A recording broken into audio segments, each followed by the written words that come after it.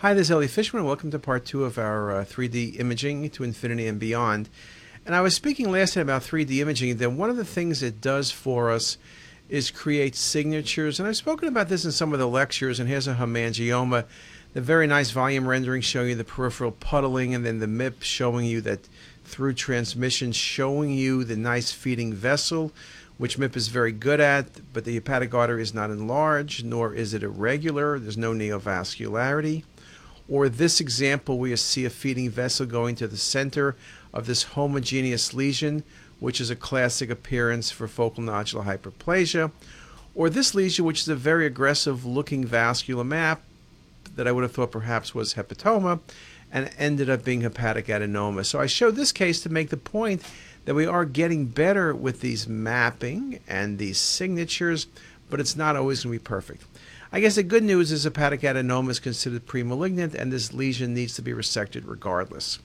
One of the things we talk about now with chemotherapy is some of the new drugs like tyrosine kinase inhibitors work particularly well when patients have extensive neovascularity. And although we could see from the axial images that this tumor is very vascular, with the MIP imaging on your right or on the 3D MIPs here, you really appreciate the extent of the neovascularity. So it's not just the tumor is vascular or it's a malignancy, but it's the neovascularity. Or in this case, the halo around the lesion, the infiltration. This is not hemangioma. This is not a benign lesion. This is metastatic, and this was a neuroendocrine tumor. But again, the signature points you to malignancy. Now, it's interesting as people look at oncology more, and again, I'm giving you a couple articles that were just published. Volume rendering and axial images produce identical values of the centrality index for preoperative planning with renal masses, but with the 3D VRTs, there's greater ease of execution and time saving. VRT provides an integrated perspective that can better assist surgeons in clinical decision making and in operative planning. So again, so much of the information is on the axial images that you get, but there's so much more. You're not taking advantage of the information unless you're looking at 3D. And so this case, it's easy to know it's a renal cell, and just by the vascularity, you know it must be a clear cell. But look at the 3D AV shunting, look at all of the vascularity that's present, and the neovascularity. Again, significantly more information. And when you look at a case like this with volume rendering and MIP, I just don't simply say the patient has a 4-centimeter renal mass, but this patient has a clear cell renal cell carcinoma. And articles are looking closer and closer at the integration of the genetic information and the CT scanning. Genetic makeup of clear cell renal cell carcinomas affect their features, and by knowing their features, we can predict the cytogenetic levels. And it's not just the arterial side, of course, the ability to look at the invasion of the renal vein in this case, the IVC and into the right atrium, or the 3D mapping for looking at the duplicated collecting system. It's every part and every perspective of the kidney. And this article by Rahman and Karen Horton, myself, talking about the subtleties found with 3D. So if I show you this case of the left renal pelvis, it looks good. And if I show you the left ureter is not obstructed, the pelvis is not obstructed, and perhaps you would simply say this was normal, but then you look much closer, and although there's no hydronephrosis, no obstruction, look at the irregularity of the left ureter, proximal 1/3. That was a transitional cell carcinoma. So very subtle lesions can be picked up while they may have been missed without this technique. Now, another thing we're looking at, because things can get better, is looking at textures. And I've always looked at textures in various organs. Volume rendering has always been good at creating textures, and that's something we look at. But in this case, you see very nicely the pancreas. But there are new techniques using a form of volume rendering. In this case, interactive direct volume rendering with physically based modeling and lighting. And what this process does, in this very nice article by Crows and Associates, talks about how with volume rendering classically you have one light source out of the patient, but with this technique you have multiple light sources, and you could bring things into better perspective. They go through the technique, it's a Monte Carlo integration, and you could read the article if you have some time, But the point is the quality of the articles. The quality of the articles shows that the information is much better.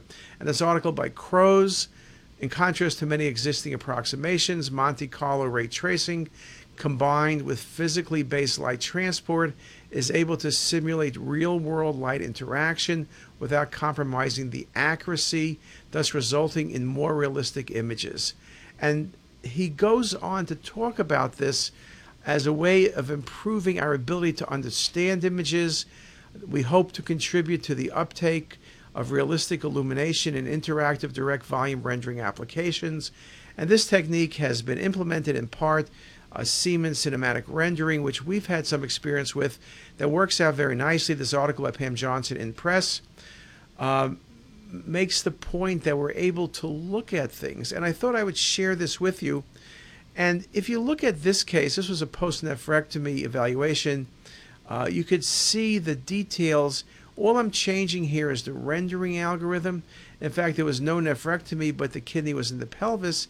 So here we're showing you the skin, the soft tissue, the bone, a little bit of the vessel, and then changing the rendering to show you the kidney is the liver. Or looking at this case, the section of the SMA classic volume rendering, which looks very good. Look at the kidneys, but look at that compared to cinematic in this case. The cinematic seems sharper, the vessels are smaller, because you're changing the lighting model, which can potentially give you a better set of images, and perhaps this will increase our ability to use 3D imaging and perhaps make people want to use it more frequently. So let me show you some examples. Neurogenic tumor, widespread adenopathy, the nodes are vascular, you see the volume rendering, you see the relationship of kidneys and aorta to the nodes. And here's the same patient with cinematic rendering. Look at the 3D display of the portal vein and SMV and the IVC, the extensive nodes, and the relationship to bone. This very nice cinematic appearance. We also wonder, perhaps, can you do things with the texture? So here, this patient has a fem-fem graft. I've taken the bone away. You see the coronal images with MIP. But look at the cinematic rendering. Look at the details of the liver. Perhaps we can see a lot more from the liver. And I'll just take you through a number of different renderings. Can we pick up pathology, quantify pathology? These are all good questions. Look at the fem-fem grafts, the aorta, the occluded left iliac artery.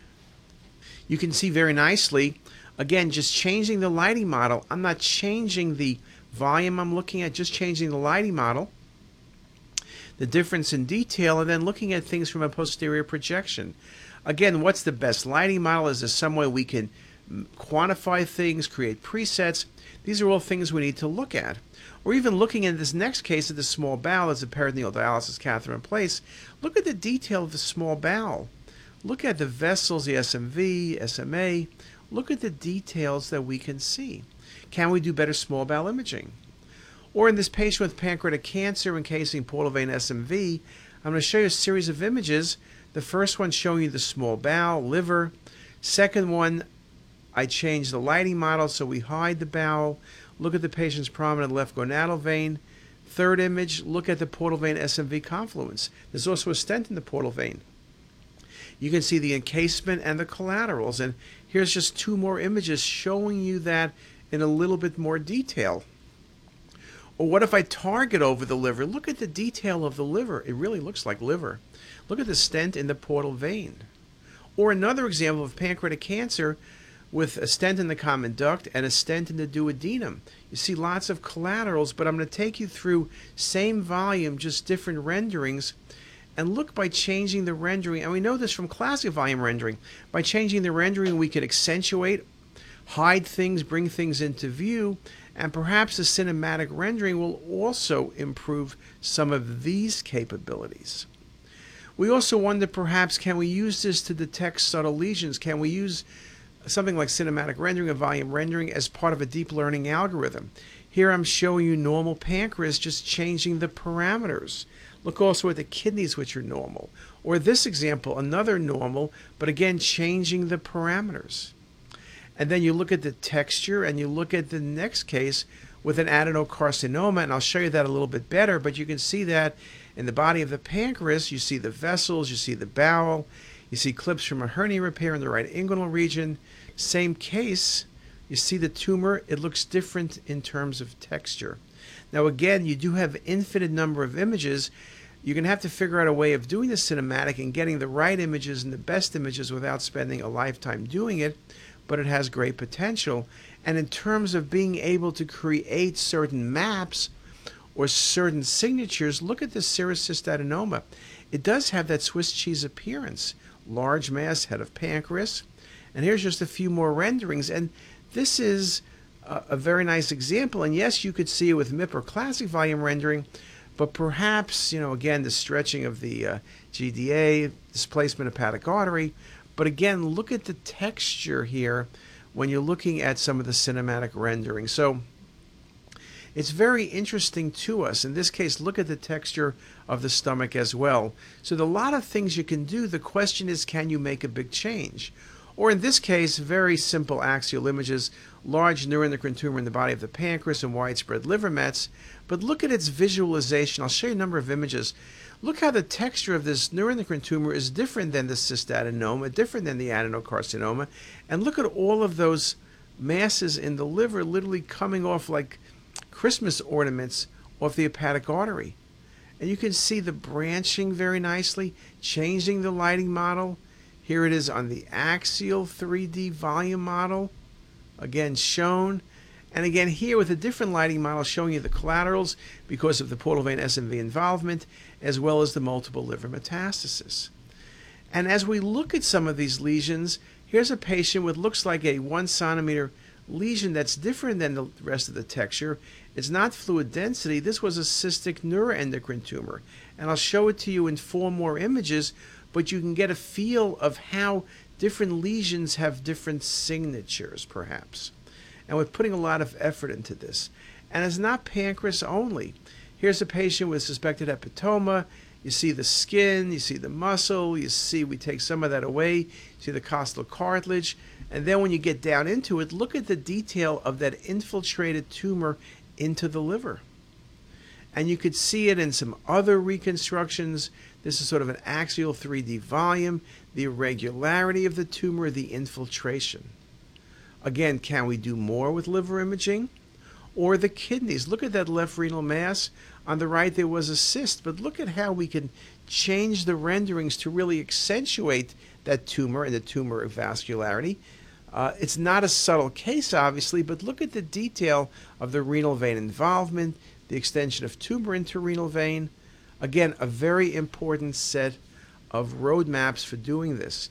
So I think it's very important to recognize that one of the things we can do is really rethink the 3D process. Now, we've put a lot of effort into 3D over the years, going ahead and doing things that are somewhat unique, perhaps, and trying to understand and diagnose better, but perhaps we're at the cusp of doing something even better.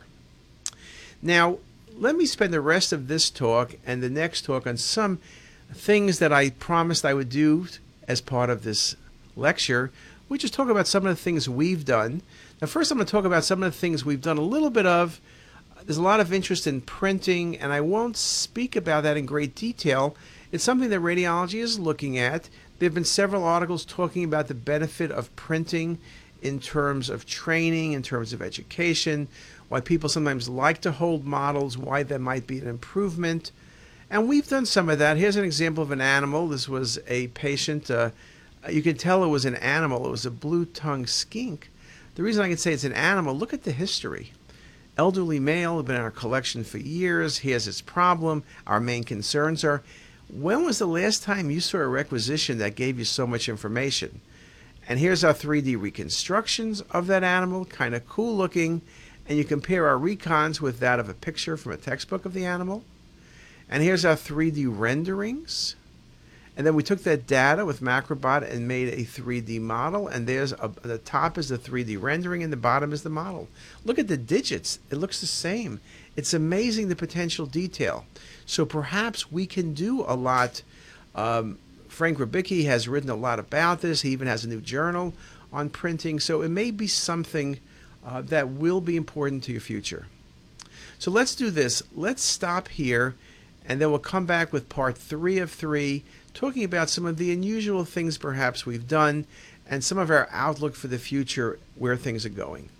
See you in a couple of minutes. Be right back.